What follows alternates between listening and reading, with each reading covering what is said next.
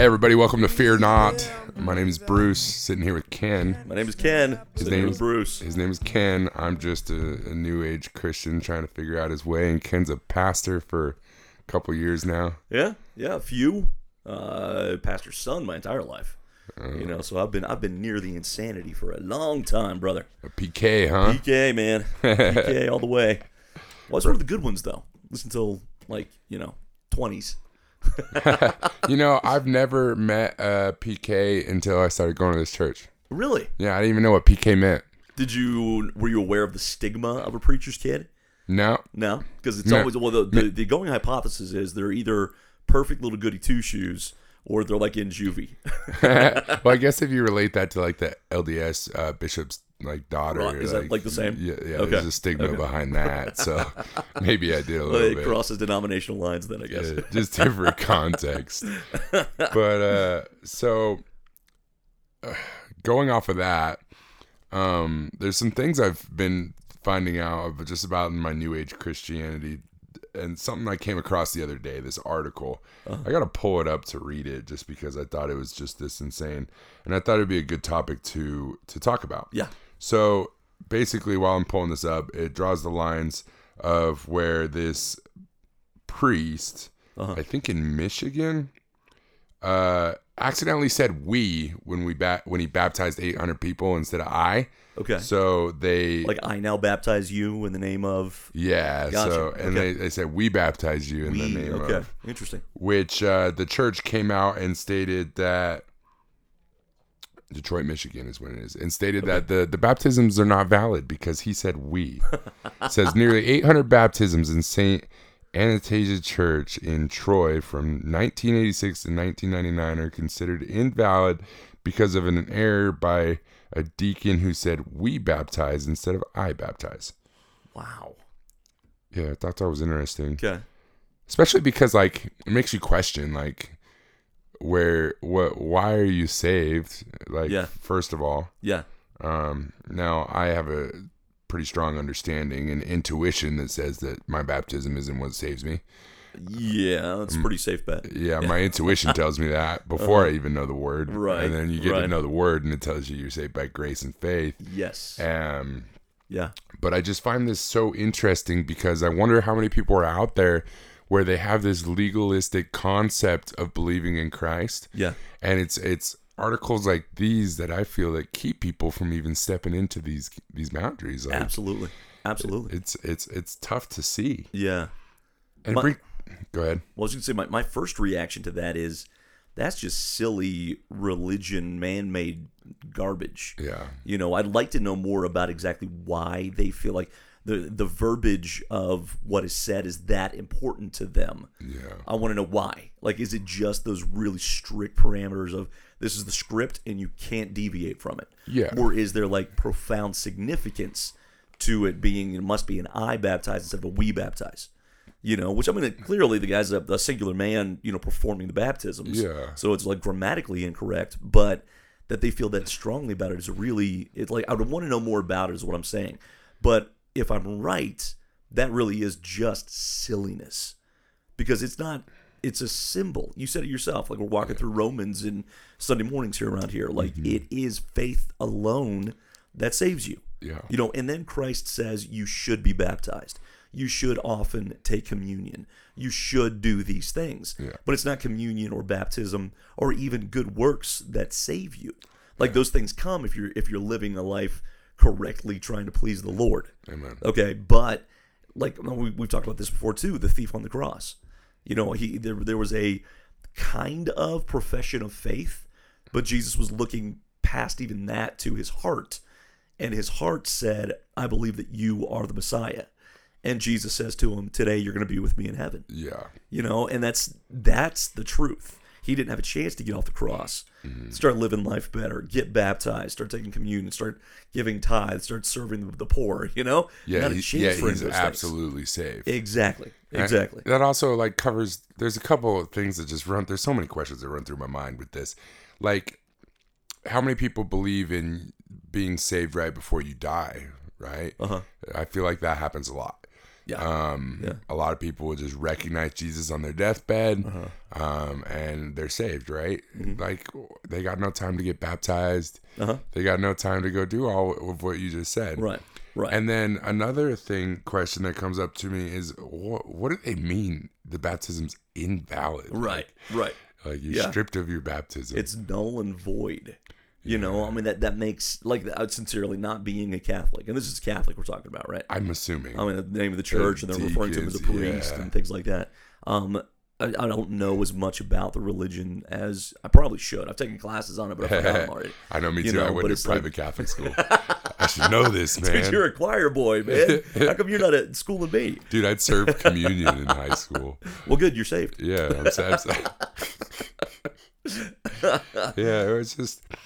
It's humorous to me just because there's so much propaganda around this. I feel like this article's propaganda. Why is this national news? That was a national news That article? was a national news article. Well, it's real. That makes I sense. wasn't It's back in digging Michigan. deep for it, man. Like, what? Yeah, I think that's a good observation right there, because, like, why is it that it's important that this message gets out? What's the impetus for this? Yeah. You know, whoever wrote this, I mean, I'd find it kind of interesting, right? But that it's newsworthy even in Detroit, but much less to get it out. What's the purpose of getting that out there? Amen. Is it, in fact, to For propaganda. cause propaganda? And I mean, like, what's the motivation for the propaganda? Like, to make people even sketchier when it comes to religion? And I don't know. I don't want to get all cuckoo conspiracy for you, but we do know that I know, right? We do know that losing God in this country is resorting to a serious downfall that we're going to have to come back from. Absolutely. I think the people that are in charge and steering this boat know that. And I think they also know nobody likes legalism. Yeah. So that's true. It's, I guess it's like maybe a deterrent away from faith. Sure. Like, if I saw that article and I already am a little suspicious of Jesus, or traumatized by another church that I've been in that was legalistic, then it's just gonna spark a trigger, right? Of that past trauma, or it's gonna confirm some suspicions that you already had about church. Like, see, they're not even valid. Like, that to me is just like, what is going on? See, that is true, because it does, like I said, my knee-jerk reaction is, oh, that's silly. Yeah. I'm a church guy. I love the community of faith that God calls us to. I also recognize that there are some things about organized religion that is just profoundly ridiculous. Yeah. You know, we get to see past those things and still love the church. Matter of fact, I just had a conversation with a group of guys about this, and the conversation was skewing anti-church.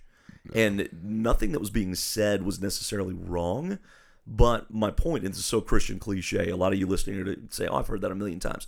Might be new to some people, but I've heard it said. I don't believe that you can love Jesus in a deep way without also loving his bride. You know, and that's the bride is the church. Yeah. And even in the mess, or the things that rightly need to be changed, focusing on him and not the religion thing, I still love the church, right? And this article is, especially like you said, if you're on the fence, you know, you're looking at it going, that is stupid. Yeah, you know, and it makes the church look stupid. Do you believe that statement to be true? What's it about the bride? Yeah. Like, loving Jesus means to love the bride too. I think people take it and interpret it in a different way that could be either self-serving or requiring an allegiance to a religion. But if you take it to its simplest form, the bride of Christ are the saints. And so, yes, I do believe that. Okay. I do believe that if I love Jesus, I love his people. And that's a supernatural work, especially because some people, man, you've got a heart as big as Texas. You know, you're sincerely, you're like really, you're invested in people immediately. Not to be self-deprecating, but I'm cut from a more, I don't even know exactly what to term it. I have to choose to love people. You know, I mean, especially if they're you know, hard to love. There's the extra grace required people. Yeah. You know, but I'll say this: when I'm really pressing into Jesus, I have this unusual love for people that are hard to love. Amen. You know, and especially if they carry the moniker of my brother or sister. Yeah. You know, like that's okay. And I apply to myself the same grace that I've needed from the Lord. There's been times that I've been a ridiculous man. I'm not done being a ridiculous man. I will have other things that God's still working on me in, and I'm desperate for the grace and the patience and the mercy of God. So what I then want to be is somebody who gives grace and patience and mercy to people, even when they're growing in the church. I think that's a necessary thing for people who devote themselves to ministry. Okay. Is you gotta love the saints. You gotta love the bride. You gotta love the bride. Yes. A specific church. Yes. See, and that's what I meant by people will take that and use the it. Saints, not the Catholic Church, That's not it. Mountain View, Not a denomination. not any denomination, not the people inside certain walls. Exactly it. But Exactly it. would you also define the church as just the gospel, like God's people? Or you said yeah. the saints, like Yeah. we don't believe in the saints like the Catholics believe in the saints the Right. same way. But No. what do you mean by the saints? Those who are saved. Those Those who saved. are calling themselves believers in Jesus Christ. Is a saint. Is a saint. Those are the ones who Never heard that are covered in the blood, that they are professing born again. I mean, if they don't use that terminology, if you believe in Jesus and you've stepped into what the Bible calls the new covenant, the new covenant in the blood of Jesus Christ. So the believers. Yes. Yes.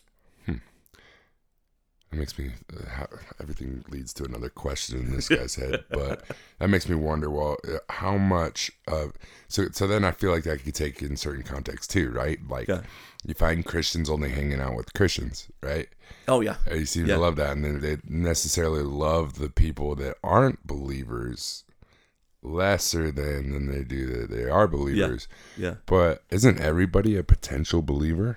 Well, I think, Paul addresses a lot of these things. As a matter of fact, he does it in sarcasm sometimes. He's talking about how believers should treat one another, and he says, I'm not only just, talking about, not being around sinners, because if you're not around sinners, then he sarcastically says you'd have to leave this world. This like is we're Acts, all broken. right? Yeah, I think no, I just where went is over that? this. No, that's in one of the epistles. Don't ask me that while we're recording, dude. I've got It's 2 okay. Bible college degrees, and I always forget references. Like, I've got the word down, but I forget the references, right? But no, it is, and this is the journey. If we live in an echo chamber, especially an echo chamber of faith, man, you start getting kind of quirky and unrelatable to the world, and you can callous over your heart for those who are lost. But there's strict guidelines about how we treat one another inside the body, and then how we love one another outside the body. One of the things I talked about recently too was when Paul is talking about church discipline, which is very unpopular in today's day and age. But he's talking about, you listen, if somebody's living in ongoing, blatant, unrepentant sin, you have this strategy, this equation on how to minister to that brother or sister. And he talks about, confronting him yourself in love, taking 1 or 2 witnesses of brothers to this person in love, brothers or sisters. And then it talks about, letting the church know. And then if that it's still ongoing, Paul says, then you put him out and you treat him as you would an unbeliever. That passage has been used to abuse far too often throughout history. Yeah. What Paul is actually saying is, because if you take the rest of Paul, when he's talking about loving the unbeliever and working for the salvation of the unbeliever, he's not saying you ostracize this brother or sister who has fallen away. He's saying, let's just be up front about they're not living a Christian life. Yeah. Okay, let's just deal with the truth of that. Stop expecting them to live a Christian life. They're on the outside, but we love the outside. We pray for the outside. We serve the outside. We show the love of Jesus to the outside. So it's not this us and them thing. It is when we're inside the community of faith, inside the covenant with one another, our responsibilities to each other do look different. But if somebody's on the outside, it's not a superior or inferior. It's a God is willing that none should perish, but all come to everlasting life, everlasting life in Jesus Christ. Yeah. So we treat that person in that respect and try to serve them in that way. Interesting. No, I definitely agree with that. I also like, me personally, I come from a place where if I've been saved, anybody can be saved. I've gone all over the map. Great perspective. Between agnostic to straight atheist to whatever the case may be. Like, I just believe in numbers real hard for a while, but I just see that, and I see other people's situations, and the step from me going from so far is so little. Maybe if in God's perspective, because he's got the bird's eye view, the 3,000-foot view from everything. Yeah. He sees everything that was kind of placed together, but I don't. It seemed like it turned on a dime. Right. You know, all of a sudden, boom. Yeah. Whoa. Yep. What was that? Yeah. That's it. That's and it. I feel like everybody's just one step away. Yeah. There are people in my life right now that I would have strongly assumed they would never change. Yeah. And never. I was talking with an evangelist that rolled through here a few years ago, and we went to the same college. Just he went a whole lot of years before me, and he's a powerful man. He's written a lot of books. He's well respected and well known in certain circles. And in talking about college, he goes, Ken, there's so many people that I graduated with that would literally, they have laughed that I'm doing this. Some of them don't even believe that I'm this man. I was so far the opposite when I was going to school. Yeah. You know, and it's like that's everybody's journey to a certain degree looks that way. Amen. You know, there were days that you were cursing the heavens, cursing God, you know, either in word or deed, anti-church, you said atheist, you know, and then at some point, Jesus and circumstance are working on softening that hard heart. Yep. And you come to this, you know, salvation knowledge of him. You know, everybody has that potential. And I don't care how angry or belligerent the person is, or, you know, we have to look at that through that perspective, those eyes of potential. So with that, I related to a student yesterday who was struggling because they've made that decision like, oh, I believe in Jesus. Like Jesus is my savior. But then he starts following what he's been told to do. Like when you become a Christian, you read God's word. And he's really struggling with that because what he told me is he doesn't understand the word. Yeah. And this kid's like, what, 12, 13? Yeah. I'm like, dude, I don't understand the word a lot of the time. Yeah. Yeah. I'm like, so what I would recommend is, because what it is that urge in your heart, that total radical change and this affirmation that Jesus Christ is real and that you're saved, that's potentially what saves you. Knowing the word is starting to build a foundation and knowledge and entering into his church, as you could say. Sure. So you could become a useful tool for him. That's what the word's for, at least in my perspective. Yeah. So I told him, I was like, look, I'm not going to tell you not to continue reading the word. The word is good for you. But if you don't understand it, brush by it. Yeah. You'll come across something you do understand. Yep. And then hone in on that. Yeah. But sometimes you'll come across something you don't understand, but it still tugs on your heart. Yes. That's when you write those ones down and you take it to someone who does understand that specific thing. So, but if you don't understand it, dude, brush over it. Time will come. You're young. Like, you'll get further in your faith.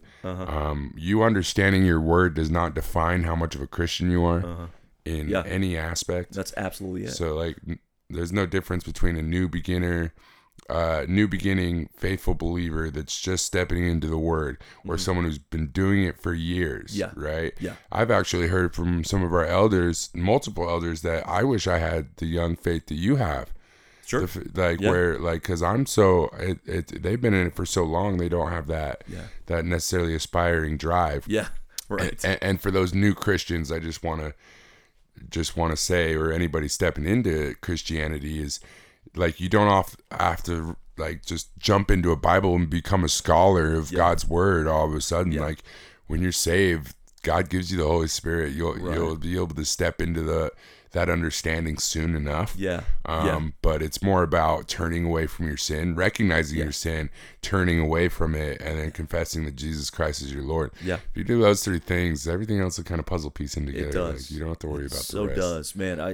I've had, interestingly, a number of conversations recently about just this. There's probably, I minister to a church. Sure, that's my mission. But then in my life, I've got probably, I think, 7 guys that I'm walking next to.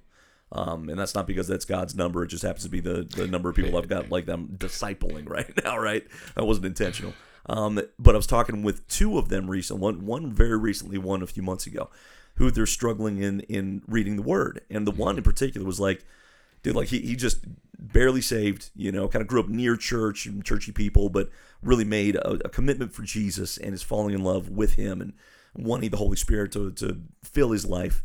And he goes, so I decided to be a good Christian and just grab the Bible off the shelf and start reading. The thing is, he started reading it like a Stephen King novel, right? Like cover to cover, right? And he gets through Genesis. He says, that's pretty entertaining, it kind of grabs you, some dull parts, but then he starts getting into the books right after that. He's like, dude, this has got nothing for me. And I'm like, no, that's not how we do it. And your advice to like this 12, 13-year-old kid, there's so many good resources out there for new believers, and even translations of the Bible that aren't really translations or paraphrases, but give them the Passion Translation. I'm going to say something I'll kick myself for, but even like the Message, like these, they're paraphrases of the Word of God, but they're very digestible. Yeah. And for where he's at, that's where you need to start. And then we grow. Interestingly, just yesterday, I'm downstairs in my house with my son, who's 2 years old, and we've got this kind of like bookshelf room where all my books are. I stopped short of calling it a library, but there's a lot of books in there. And I'm just kind of goofing around with him, and I'm saying these things to him. That's going right over his head, clearly. But I'm enunciating, Caleb, I hope that you fall in love with books the way your daddy did when he's a little bit older than you. And I said, look around this room. Every single one of these books are an adventure, and they're educational, and they take you away to places. And he's looking at me like, I don't care, where's my milk? And then he walks over, and he's just, he's a sweet kid, but he's like, kind of walks away from me while I'm talking and grabs the Batman graphic novel off the shelf. And he's like, oh, Batman! And looking at the pictures. And it's like one day he'll get there where he's going up and picking up, a C.S. Lewis book and diving into it and loving it. Yeah. Right now, where he's at, show me the colory pictures and the comic books. It's okay to grow at your rate. God doesn't look at any of us and be like, oh my gosh, what's wrong with you? How come you can't, decipher these things, especially if you're brand new? It's like me with my son, dude. I don't get upset with him that he can't ride a bike. He's 2. I'm not like, that's the easiest thing in the world to do. What's wrong with you? He'll get there. And so will this kid, and so will these guys that I'm walking next to, and so will you, and so will I. Yeah. It's just the journey.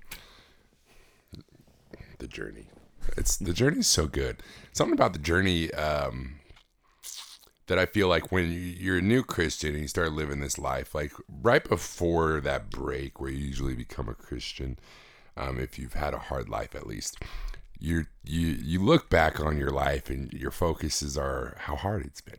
Yeah. Right. Yeah. But then once you're saved, you look back on your life and you see nothing but what Jesus sees, right? You see the beauty, you see.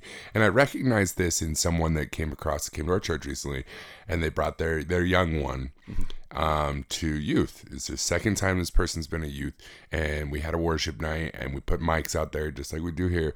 And this kid went and grabbed the mic, and he said something about Jesus. Wow. And I know that this mother's been struggling about her motherhood.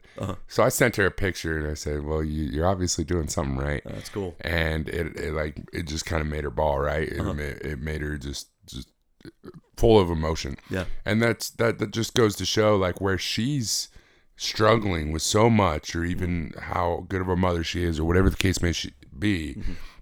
When you look at the kids, the exact example of what her motherhood is when she's not around. Yeah.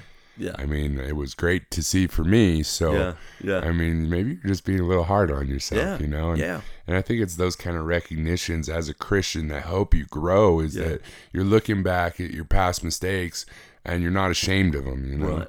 You check your shame at the door and then you keep on walking forward. And if you were to look back at the shameful things, you're looking back at them with grace. You're looking back at them with, wow, how far I've come, and so much different, such a different paradigm. Right. Exactly.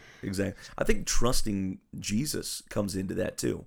Because especially if you're looking at, like you mentioned, this mother, and yes, it's a mandate from, I believe, heaven for her to parent to the best of her ability, but also give herself the latitude that she, like all of us, are not perfect. Like we need to trust God with others more often. Let's speak the truth, and let's hold a high standard. Absolutely. Like if you're in leadership at this church, it's not pharisaical or judgmental of me to say that your life should look a certain way. If you're professing to be mature enough to lead others, there are certain things, hallmarks of righteousness in your life that you should have. So I'm not talking about like just being loosey-goosey about it and, not addressing the growth that should be happening. But we need to trust God with others far more often than we do. I talk to a lot of pastors. A lot of pastors are hurting with COVID, and the vast majority of the statistics are most of our churches are a lot smaller than they used to be before this, have certainly been through a lot of turmoil, and it's just been a difficult season religiously, right? And it's not that I haven't walked through that too, but walking through it, I've really just put it back into God's hands and say, God, you're the life changer, not my church. You are the discipler, not me. It's not my responsibility to even grow this place, right? I'm not even talking in numbers, I mean in depth. That's God. So I focus on me, and I'm not, like I said, I'm not perfect at this, but I really am trying. I focus on my love relationship with Jesus, my understanding of the Holy Spirit, and I work on those things. And then I just trust Him. God, you know what this world needs. Give it to them. Yeah. You know what this community needs. Give it to us. And this parent, she should live as godly a life as she can, but she needs to trust her kids with God. He's going to grow them. So I got a question. We'll end with this because we're running short on time.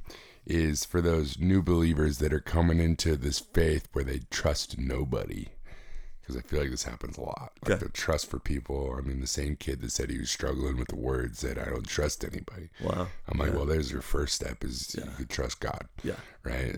And you need to lean into His trust. Right. So, and into that trust. So for those people who have just been turned on by all their friends, their family, situations in life, and they feel like they can't trust their situations, their friends, their family, anybody really, what advice do you give them to trust God? I'm going to be simplistic with this, okay? And this is the inner charismatic in me coming out. I would strongly encourage them to seek an interaction with God. Okay, and I'm not an experience-driven guy. Okay, because the bottom line is God is beautiful and holy, and there are times that He interacts with His people in a way that's quite often euphoric. It's rapturous, and then there are many, many, many, many, many days He's going to teach you that your feelings aren't what drives you; it's your faith. So I'm not saying that in order to be convinced that God is real, you got to be mountaintop experiences the rest of your life. It's just unrealistic. It's not going to happen. Yeah. But if they're that young and that's foundational and that kind of preliminary in their walk, I would pray for them and encourage them to pray, God, will you show me who you are? And put yourself in scenarios. Don't expect God to do what He did to the Apostle Paul and knock you off your donkey and, hey, you don't get to be a sinner anymore, right? That usually doesn't happen. Yeah. Millions and millions, that doesn't happen. But Go to good churches. Put yourself around good people. Be under the tutelage of a good Bible preaching teacher. Listen to worship music. Ask God, pause, yield enough, even if it's just in your own bedroom. Ask the Holy Spirit to reveal Himself to you. To be around God is to innately say, I trust you. Okay? And you will have an experience or 500 that test that commitment. For me, it's I can't walk away anymore because I've experienced too much. Yeah. I know too much. Right. And there are days I'm just like, oh man, this isn't working. But I know that to be biblical, my Redeemer liveth. I know that He's on the throne, and I know He loves me because I've experienced Him enough. Amen. Well, that trust seems so comfortable. Yeah. Seems so comfortable to have. I understand myself that it's very comfortable to have. And I recognize on others when they don't have it that that's what they need. Exactly. And so I want to close this up. I want to invite anybody who needs this kind of trust in their life to do the simple thing of just recognizing that you're a sinner like we all are. Turning away from your sin and accepting Jesus as your Savior. Asking Him into your heart. It's as simple as this. Just pray with me. Lord, I know that I'm a sinner. I know that I don't live up to the potential of what I feel is righteous, but I know that You are righteous. And I believe in You and see You as my Lord and Savior. And if I could just have You show Yourself to me, show me what it is to help me follow You.